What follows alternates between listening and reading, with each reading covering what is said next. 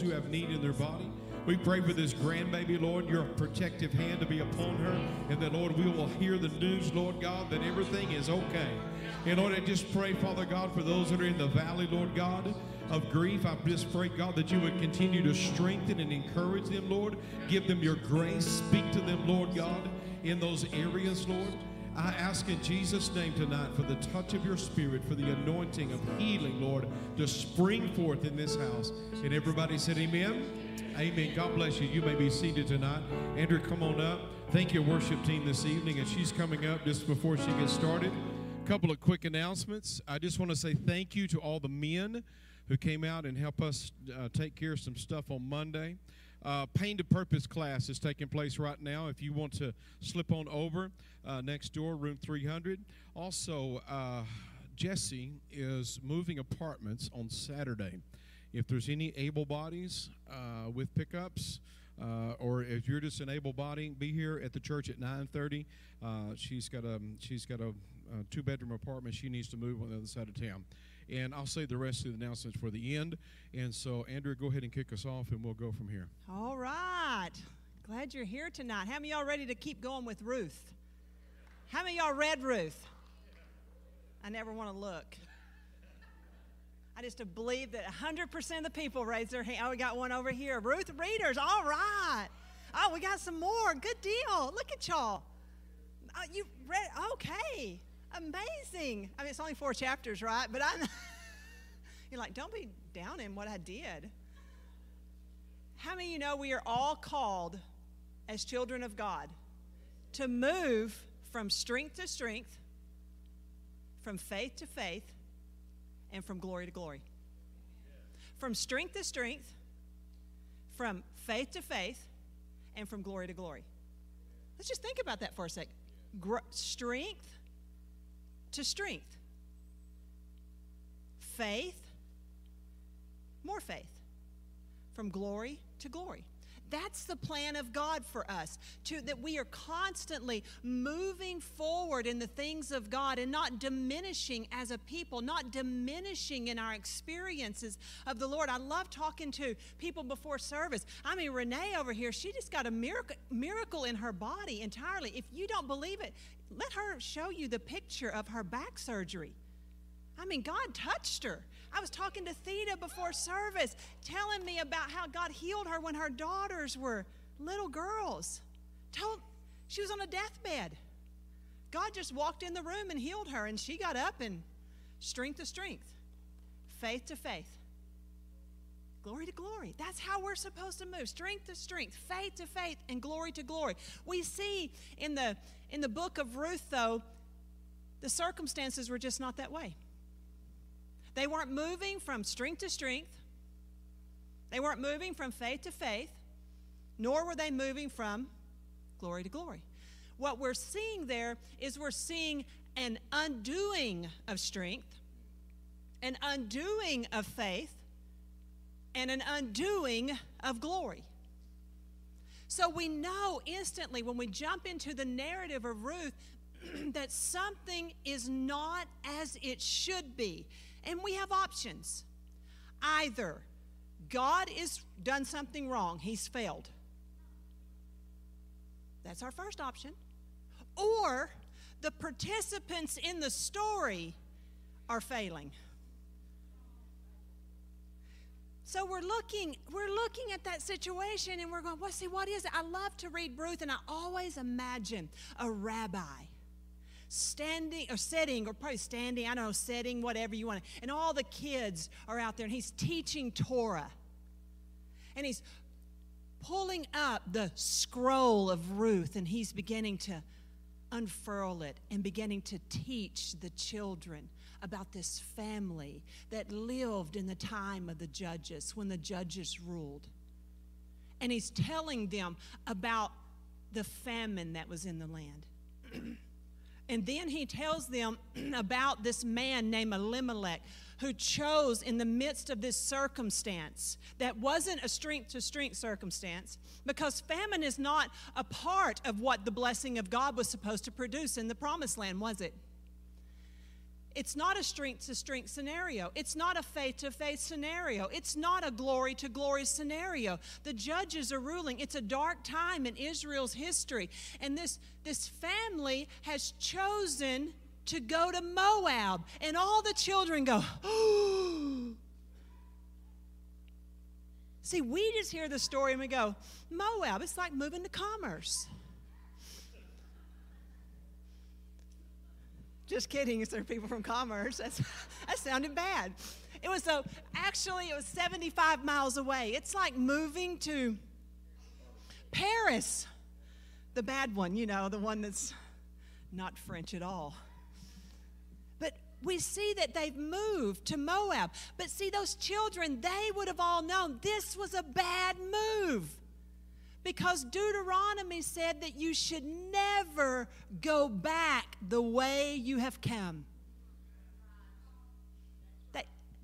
And so all those kids know we've got a bad circumstance. We've got a situation that is just not going the way it should.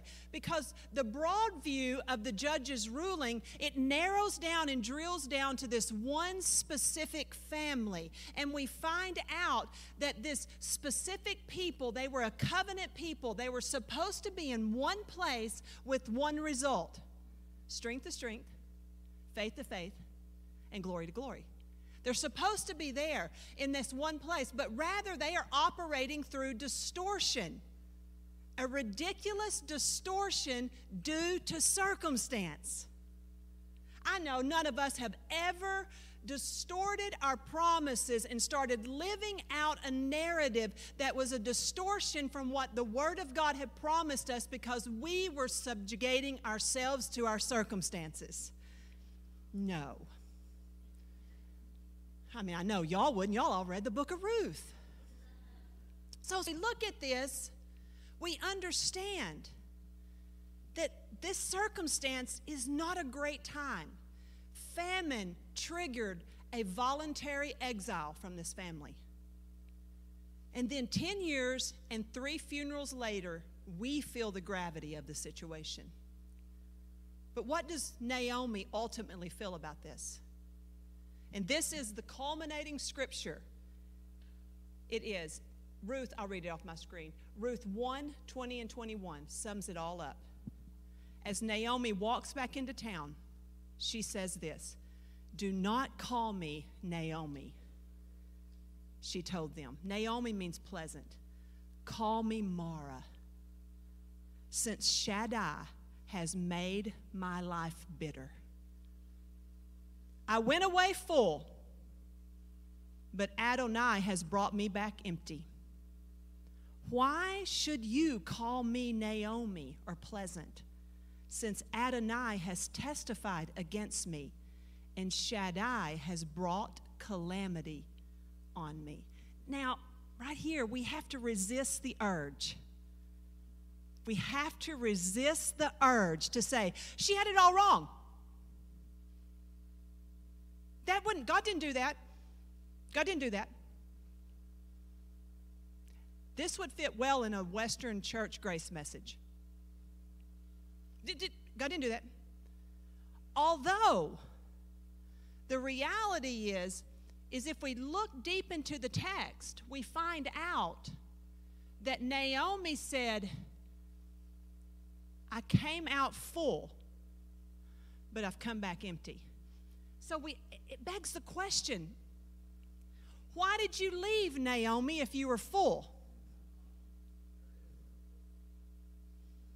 Because things in one circumstance can seem like there's something else. But when you get real empty, you realize how full you were. Have anybody ever been there in their life? You thought it was junk until you got to junk, and then you said, now I know what junk is. I know. See, this is what circumstance lies. Circumstance, here's a, you can write this down and circle it and read it every day. My circumstances cannot create God. My feelings cannot create God. Now, what does that even mean? We get into a circumstance and we get into our feels, right? And then all of a sudden, we start adjusting what we should or shouldn't do. We start modifying what God allows or disallows based on our circumstantial narrative. So what we start doing is crafting a God out of our circumstances to meet what we feel is our present need, and we go from strength to not strength, from faith to not faith, and from glory to inglorious. And then we look back and say, I thought I was empty there. I didn't know empty. Actually, I'm beginning to think, even in the midst of my struggle with God, I was more full in a struggle with God than I am ever been in this empty place without God. That's what circumstance will do to us. But the text starts to move a little bit. The narrative moves from circumstance to choice. Let's look here in Ruth 1. I want to begin reading in verse 6. And just to back up something Andrea stated, see, we can't allow circumstance to define our theology. In other words, our understanding of God. He defined himself in the Word of God. He defined himself. He's not going to reconcile to us. We got to get that in our spirit. We don't want him to. We want to reconcile to him. We don't want him to come down. We want him to lift us up. Are you hearing me? We need this in the day we're living right now. We need to know that the circumstances around us are not going to determine. We're not going to shift gears, folks, and we're not going to go fads and fashions. We're going to stick to God's definition of himself. Now, as we look at this, I want you to look at Ruth 1, and I'll begin reading here in verse 6 as we pick up where we left off last week, and I'm going to go down to verse 18. It says, she got up with her daughters-in-law to return to the land of Moab, for in the land of Moab she had heard that the Lord had visited his people by giving them bread. She set out from the place where she had been with her two daughters-in-law, and they went on their way to return to the land of Judah. Now, verse 8. Then Naomi said to her two daughters-in-law, go, return each to her mother's house. May the Lord deal kindly with you, as you have dealt with your deceased husbands and me. May the Lord grant to each of you rest, or find rest in the house of another husband. Then she kissed them. And they raised their voices, wept aloud. And they said to her, we will return with you to your people. But Naomi said, turn back, my daughters. Why would you go with me? Are there sons in my womb who could become your husbands? Turn back, my daughters. Go, for I am too old to have a husband. Even if I thought there was still hope for me, that I could have a husband tonight and give birth to sons, would you wait until they are grown? Would you refrain from getting married? No, my daughters. It is much more bitter for me than for you, for the hand of the Lord has turned against me. Then they raised their voices, wept aloud once more. Orpah kissed her mother-in-law, but Ruth clung to her. Naomi said, look, your sister-in-law has returned to her people, and her gods. Return with her. But Ruth said, do not urge me to leave you or to turn back from following you. For wherever you go, I will go. Wherever you stay, I will stay. Your people shall be my people, your God, my God. Where you die, I will die, and there I will be married. buried. Don't get ahead of the story. May the Lord do thus to me and worse, if anything but death separates from me, you and me. And when Naomi saw that she was determined to go with her, she said no more to her. Now, tonight we want to discuss a gift that God has given each one of us. It does not belong to the devil, so stop blaming him. It doesn't belong to any other person, so they're not to blame. In fact, it is something that circumstance cannot even determine for you. It is the one thing that you have that doesn't even belong to God. You say, what could that be? Because the body I live in, I have to credit to Him. The air that I breathe and my health, I have to credit to Him. My house, the roof over my head, I have to credit to Him.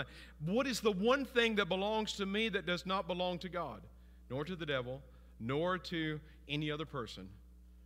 It's my choice. Our choice. Our choice is proprietary. It's proprietary. In other words, it's ours. Proprietary literally means this: one that possesses, owns, and holds the exclusive right to something. That's what it means to be. God has given you proprietary rights to your choice. He has. Now you say, preacher, there's a lot of things that have happened to me that were not my choice. Yes, there may have been. Has happened to many. There are things that have happened that we look at and we had nothing to do with it. The loss of innocence as a child. We lose someone that we love dearly. A spouse decides that they're no longer in love and they're stepping out and going and finding greener pastures. There are things that happen in life that are real, that we have nothing to do with. But what we do have is proprietary on our choice as how we respond to the circumstance. It doesn't mean that we're not going to feel the pain. It doesn't mean that we're not going to feel the shame. It doesn't mean that those things are not going to affect us. But how will we respond? See, I'm not responsible for your response. I'm only responsible for my response. So we look here at the book of Ruth, and tonight we're going to just begin to unpack and unfold the choices that we have. And see, our choices have brought us to where we are now. And our choices will carry us where we need to go. How we respond to circumstances and how... See, there are those of you that followed your grandkids to Greenville, Texas area. I understand that. You're here tonight because you made a choice. I'm going to follow them. Some of you are here because you have chosen to follow a job has opened up and you chose to be there. There are those that you are in this house tonight because you chose. When you got up tonight, you finished work, you decided after supper, I'm going to the house of the Lord. And you made a choice, a conscious decision to come here and to sit and to listen for impartation of God's word so that it will bring revelation into your situation. And see, if you get a hold of this, it will revolutionize your life. No one else is going to be to blame for the choice that God has given you because it is proprietary to you. Okay, so choices are not only proprietary, belong entirely to you. Sometimes choices, I always get the tough stuff. Well, you choose it. So. Oh, okay. Choices, that's right. You made the choice. Choices are also Own it. painful. There are just some choices that are painful. I mean, you talked about some there when different things happen. People leave, all these things. Joel 3:14 says this: multitudes, multitudes in the valley of decision. For the day of the Lord is near in the valley of decision. I love that scripture. That's a good one for y'all to memorize. Multitudes, multitudes in the valley of decision. For the day of the Lord is near in the valley of decision. Multitudes. I ran across this guy online he's a rabbi, a Messianic rabbi. His name is Felix Halprin. And he had last year sometime, a near-death experience. Something happened with his heart, a heart procedure, and he died. And he went to heaven. And so while at heaven, he had a conversation with the Lord. And there were several things that he told, but one thing in his testimony stood out so much to me. He said the Lord told him that the year 2023, he used the Jewish year, I think it's 5783, I'm thinking, but the year 2023 was going to be a year of choices, decisions. And the decisions that people make in 2023, they will realize the consequences of those decisions in 2024. I thought, wow. But see, isn't that funny? Just hearing that, all of a sudden it brings people into an awareness of what am I choosing right now? The fact of the matter is, every choice you make every day is a choice that has consequences. Good or bad, painful choices many times are the ones that we struggle with the most. That because our adversary, he persuades and he tempts and he challenges. And are there victims to choices? You just said that, children. In this scripture, in the book of Ruth, there are two children, right? Mahlon and Chilion. They leave Moab with mom and dad. They don't have a choice, do they? They're just going along. They're just a part of the family. They just are along for the ride. The Bible says this, it's a proverb. You probably all know it. Train up a child, and when they are old, they will not train up a child in the way they should go, and when they are old, they will not depart from it. Now, how many of you only see that scripture on the positive side? It works both ways. Train up a child. That's what happens. And so what we look at here, even in this scenario, we see at some point along the way, at some place, Mahlon and Chilion, they could have chose to go back. They could have chose something different. But the text goes on, and what did they do? They married Moabitess women. They doubled down. See, that's how generational things go. Generational choice. We like to say curses, but what if that just sounds so ugly, doesn't it? Generational choices. Somebody, mom or daddy made a choice and they lived that out. And then that choice is handed on to Susie and Johnny. And it's normalized in their situation. And they live that out, and they just continue to chronically go on. And so these choices are often painful choices, because sometimes we look at it and we say, well, they had no choice. But ultimately, everybody at some point has a choice. We have to find a faith response in every situation that we're in. Psalm 126:6 is another one of my favorite scriptures. It says something like this: they that go forth with weeping, bearing precious seed, will doubtless come again with rejoicing, bringing their sheaves with them. What does that mean? They that go to and fro with weeping, bearing precious seed, will doubtless come again rejoicing, bringing in the sheaves. That's where we got that song. Y'all didn't even know. So, what is precious seed, pray tell? Is all seed precious? Mostly. But what specifically is precious seed? Precious seed is the seed of a lean harvest. You see, this is an agrarian society. They bring in a harvest and it's a lean year. What do they have to do? First off,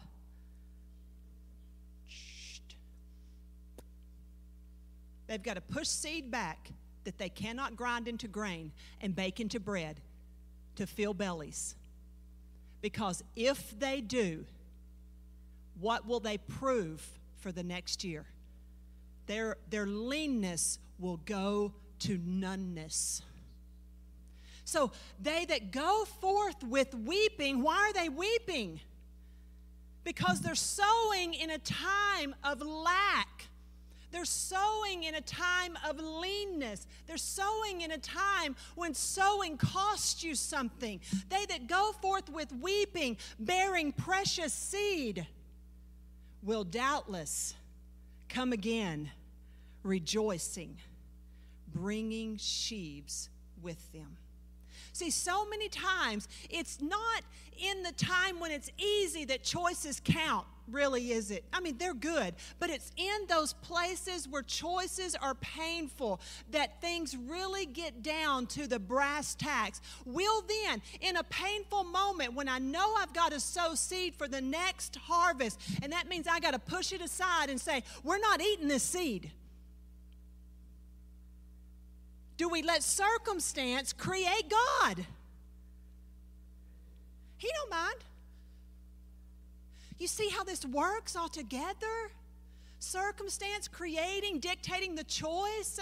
You see, it's easy when it's easy. Everybody knows if it's easy for everybody. It's when it's hard. It's when it's precious seed. That's when it's putting the screws to you. How many of you ever had to live that out? But see, to not sow the precious seed, it just turns into one thing after another, and it gets tougher and tougher. And then people start blaming God, and they start saying he did this and he did that, but it's your choices all along the way. So we find out that I was thinking about when we were in a town a long time ago in a land far, far away. You know, this is all online. I can't just talk about people. Turn it off. We'll talk about everybody. And then I can deny it, right? Apparently, though, in the day we live in, you can have video and still deny it, right? Never mind. So anyway, I was thinking about a young man who was in the youth group. This is a church that you not only were the pastor, you were the youth pastor, right? So we were there, and this young man who lived in town, he started coming to our youth group. And you know, it was a small town, but I mean, we had like 50 kids in the youth group. Mike did youth on Wednesday nights, and he was a pastor on Sunday morning. He's good at both. You're good at everything you do. And then he was talking, this young man came in, and he was rough to like. You know what I'm talking about? Just a problem. Just always, just you know, you're trying to get, he's the one that's always constantly just bringing the whole room down all the time with his shenanigans. You know what I'm talking about, just that youth. And so he kept coming in, and one night Mike gave his testimony about the life he came from. And this young man was there. And Mike got to talk to him. He said, I know. See, he was in a situation where his dad was an alcoholic, and he was heading down that path too. He kind of came from a very dysfunctional home, and mom and dad were always fighting, and, you know, one leaving and the other one, and just the kids are just always in just turmoil in the house. You know what I'm talking about. And he was set, he had his feet on that path too. And Mike looked at him and he said, you know, you don't have to have it the same way. He looked at him, he said, you can choose differently. Mm-hmm. Tell him, and something dropped. The Spirit of God just illuminated him. And he just took that in, opened his heart to the Word of God and to the power of salvation, and he did a total transformation. He not only transformed his life that day, he was so stalwart in his faith, went from the worst kid in the youth group to the best. He worked at a place. He was on my staff. He would come in at the end of the day and cry because he wanted his dad and his sister to serve the Lord. And I said, just stay with it. Just stay with it. Today, his mom, his dad, his sister, and they all serve the Lord. Yes. Now, this young man had some challenges later on in life, didn't he? Yeah. Had some hard things that he had to walk through. He lost a baby. He lost a baby, a twin. He had twins, and one of them died. And we followed that whole thing on Facebook. And to hear him going, and God is my refuge, and he is my strength, and I'm so thankful for the time that I have with my little guy. And just to hear the word of faith, how he was moving from strength to strength and faith to faith and glory to glory, even in the midst of suffering, all because he made one painful choice. See, and he saw this whole family revolutionized. And what we see here in this text is we are looking in this text, and I'm going to move fast now, right? We're seeing here that we have Orpah, we have Ruth, and we have Naomi. And they're heading out of Moab. 75-mile trek, 3 women. No Uber. They're just hoofing it. This has got to be dangerous, right? 3 women going to walk 75 miles. And Naomi's just shaking her head. She's trying to pick out her perfect name when she gets back in town. I think she's already come up with it. Naomi Mara. That's what I'm going to be. I'm going to change my name to Mara. We all know the Bible changes names all the time for the better, don't we? We're seeing a change the name for the worst here. And so we're seeing them. And then she's just going, I just picture it this way. They walk through a town in Moab and all the hustle and bustle in the market. They're watching Naomi. I think some of it's she don't want to come dragging up her souvenirs from Moab too. Don't you? And so she got these daughter-in-laws. They're going and she's going back. And so finally she stops and she says, okay, girls, here's the deal. I'm hopeless. I'm old. I don't have a husband. And even if I could find the first husband to come along and I was able to conceive a child and it would be a son, and then that son would have to grow up because this was part of their law. You couldn't wait that long for a husband. She said, look at me. I'm a hopeless situation. There's nothing here but loss. Everything I touch, I have the opposite of the Midas touch. Everything I touch turns to ash. You've got to go back. Go back. And you know what it says? They both wept. Orpah wept and Ruth wept. They cried. They said, no. They hugged her. No. We want to go with you. We want to go with you. We're on the brink of a painful choice. We want to go. No, go back. Go back. And I can just see in my mind the picture unfolding. You know, what's funny about this whole thing, there's 3 of them. 2 of them are going back. One of them to hope, and the other to hopelessness. But the whole thing gets messed up. We look at it, we think that as Orpah decides to go back, she's going back to what? What? Heard it? Hope. Hope. Oh, you have the answers. Orpah is going back to hope, right? Because that's what forget you know the story. This is where it's hard for you reading the Bible. Forget you don't know the story. If you know the story, this is not a painful choice. You've got to forget you know the future. This will help you when you're making painful choices. You don't know the future. Here she is, right there. Naomi, go back. There's no hope here. I'm hopeless. So Orpah turns around and she heads to Moab in the direction of hope. Or is it?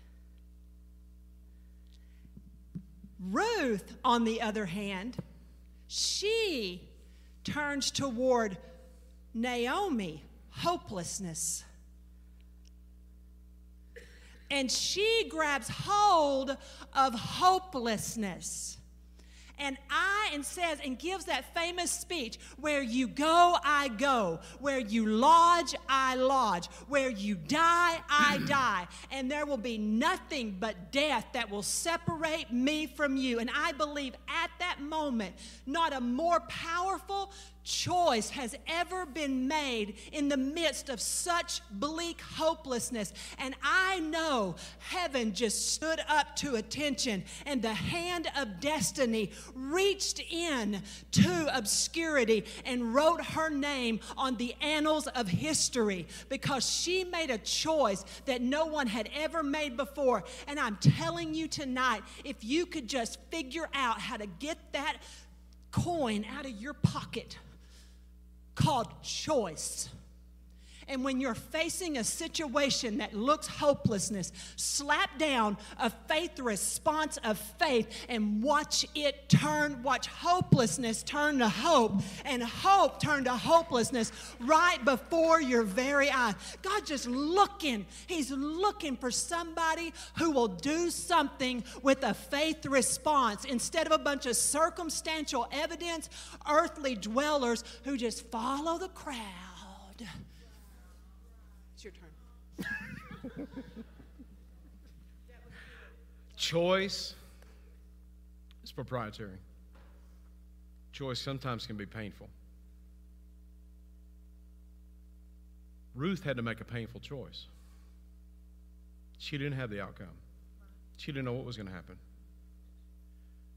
But see, she had something there that day that we need to pick up on. See, because vacillation is the devil's playground. Let me say it again. Vacillation is the devil's playground.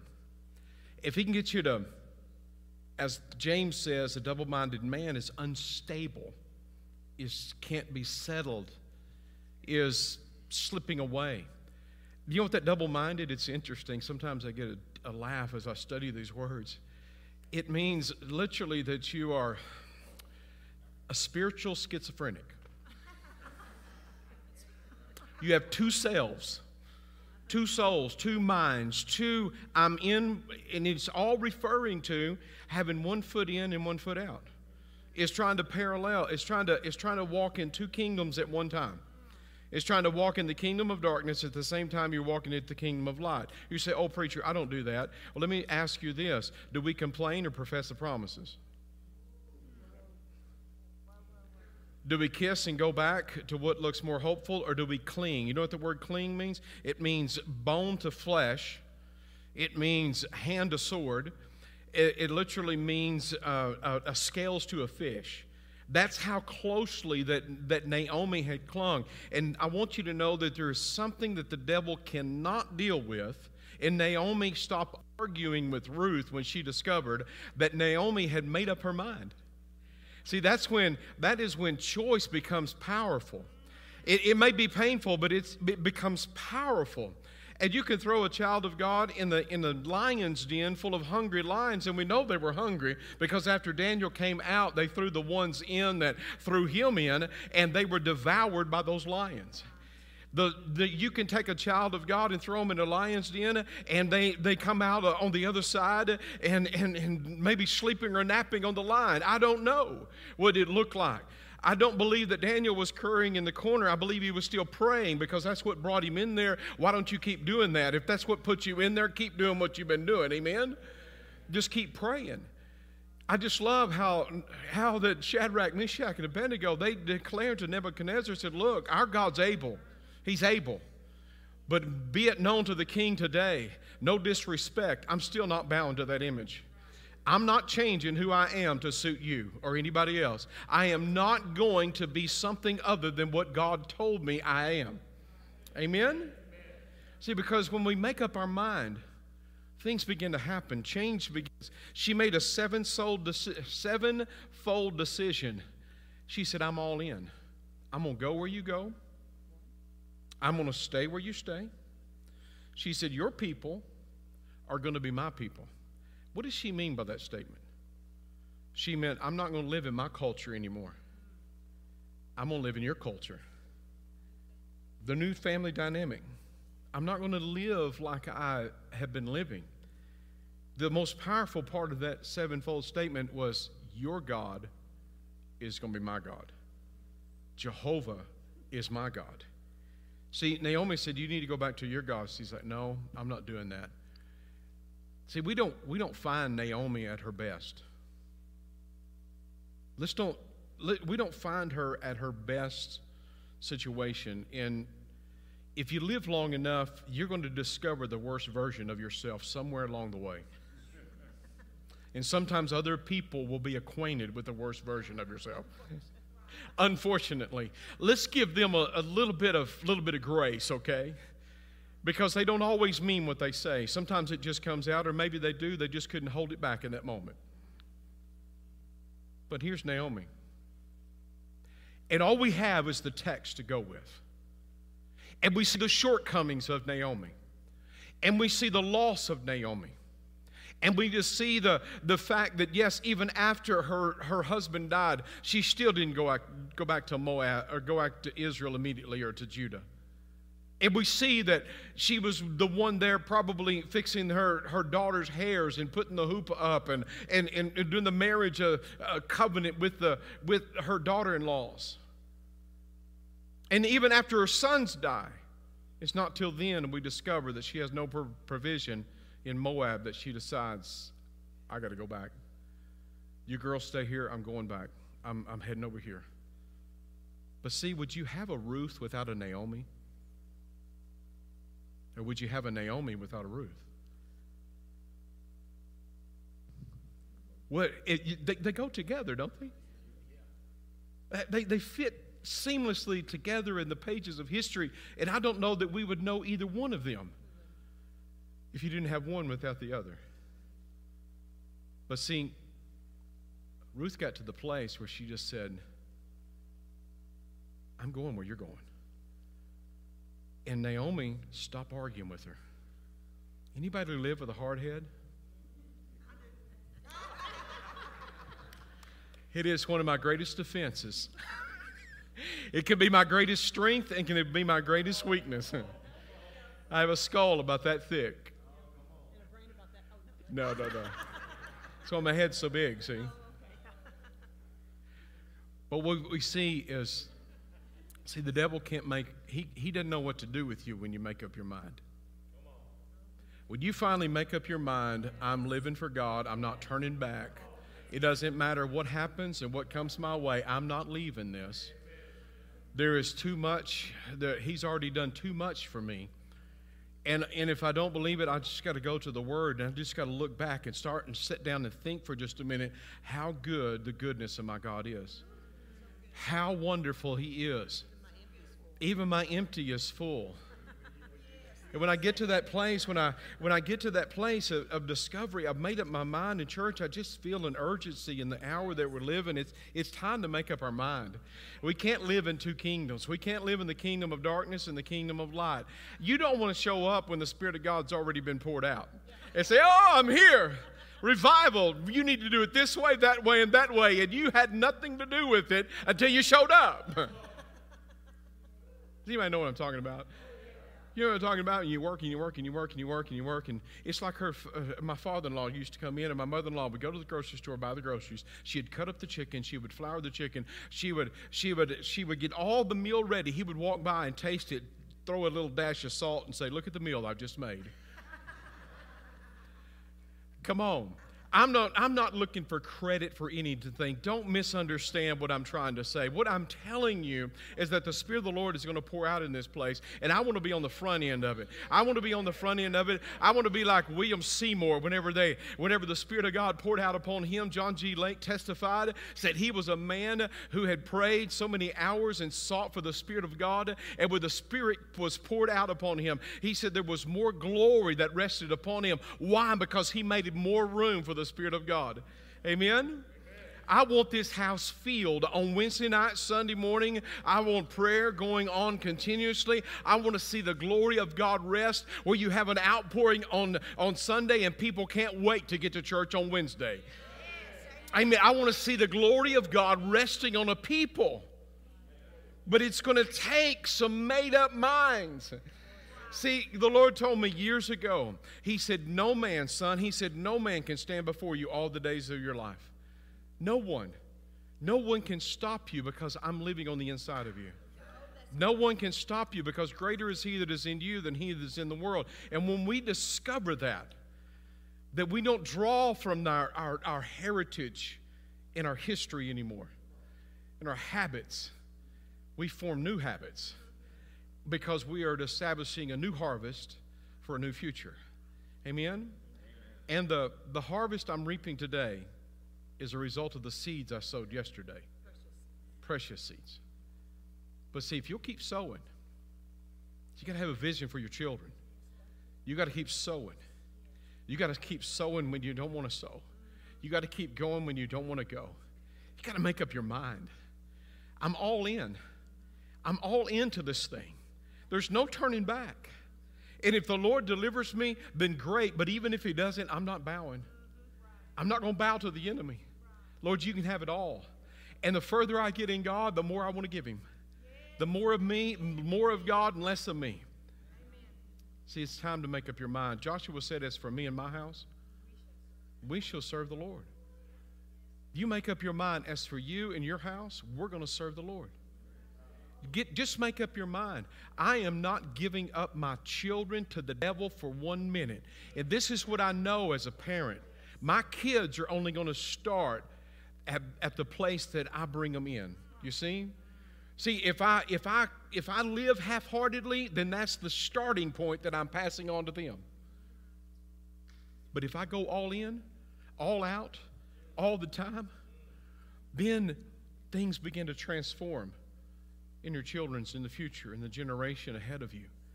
Mom and daddies, don't give up. Grandparents, don't give up. Maybe there's situations you're facing right now. It's no time to give up. As Elijah asked those that were gathered that day, Israel, covenant people of God, how long will you falter between two decisions? How long? If Baal, if the gods of this world, I'm telling you right now, if the gods of this world are really your provider, and that you don't have, and it's giving you all the joy and the hope and the fulfillment and the strength, then by all means go serve those gods. But if you know full well that at the end of the day, no matter how full your bank account is, no matter how full your belly is, whether you've got provision for weeks on end, and you still feel absolutely empty, then I say to you, forsake that and go after God. Amen? Amen. Go after the Lord, because it is time.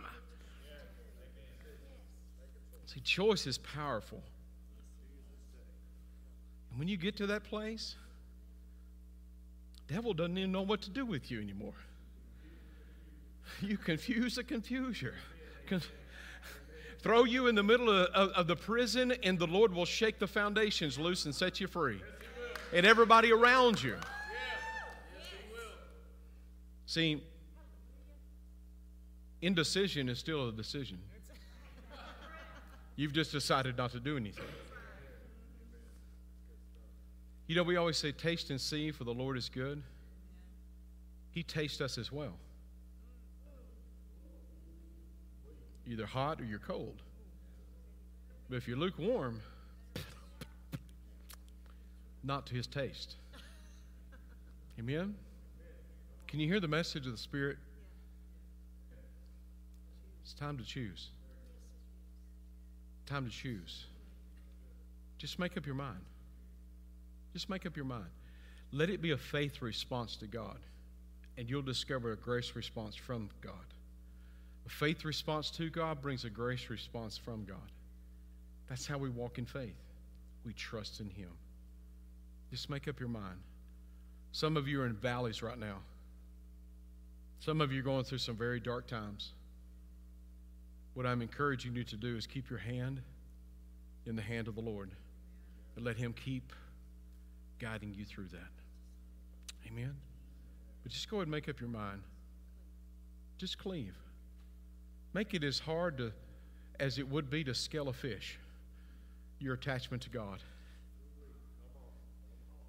She said, Naomi, old woman, listen to me. I think that was kind of the tone There was a hard-headed woman named Ruth, and she said, I have made up my mind.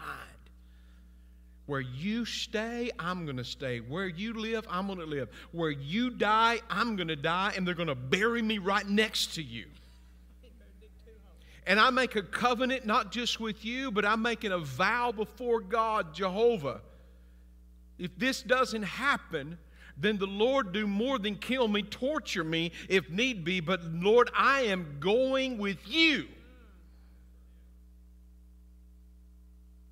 Naomi just said, shut up and come on then. No, Naomi just shut up and they went on. But wasn't it amazing that Ruth's faith in God. See, because Naomi, we don't catch her at her best moment. But there had to be some influential moments in that relationship. I think it was more than duty and obligation. I believe it was a relationship that was there, and somehow, some way, she saw what true worship looked like in Naomi. And she followed her to an unknown where she would be the foreigner, where she would be the one who potentially could have been marginalized. She didn't know what she was stepping into when she stepped in there. And that's where we'll pick up next week. Would you stand with me tonight? Father, we love you and we praise you. And Lord, we ask tonight, God, for mercy and grace. Mercy and grace. Let me leave you with this thought. Because circumstance is a manipulator. What I mean by that is manipulator is only interested in benefiting themselves. See, the devil's a manipulator. He's not interested in you. He wants to use manipulation to benefit himself, and which is to hurt the heart of God by inflicting pain upon you, by getting you to doubt that God loves you. See, when we find ourselves in those places, we just have to determine that, look, I'm not going to give the devil any glorification in this. I'm just going to trust God. I don't know, Lord, how you do what you do, but Lord, just do what you do. Lord, I don't have to have the answers, Lord. All I have to do is trust you. And Lord, I trust you. I honestly don't come to me expecting me to have all the answers. If I can't find it in the Word, I can't tell you. And even then, I don't really know a lot of the reasons why things happened the way they happened. But I trust Him. I trust Him because I know Him. All the Lord is asking you to do is just trust Him. And you trust Him by just making up your mind. I'm not going back. I'm not turning around. I'm not giving up. I'm just going to keep going. I'm going to keep trusting. Just lift your hands and surrender. Father, in the name of the Lord Jesus right now, we just surrender. We surrender. Lord, we see the power in choice tonight. We see, Lord, that sometimes choice is painful. But Lord, that it's painful to leave what we know to go into a place that we don't know. To leave what we have seen to a place that we have never seen. To go into a different culture, a different place, a different mindset, Lord God. But Lord, we see that the choice is ours. And that we have the power to choose. Church, hear me tonight. You have the power to choose. And God will help you. Lord, I pray right now, blessing over your children. And Lord, comfort them, Lord God. Those that are in the valleys, those that are starting the journey, those that have been on the journey a long time, those that are faced with uncertain circumstances, Lord God, uncertain futures, I should say. Lord, help them tonight in Jesus' name. And we thank you. Amen. Amen. Praise God. Would you guys cut the live stream for me? I want to end this service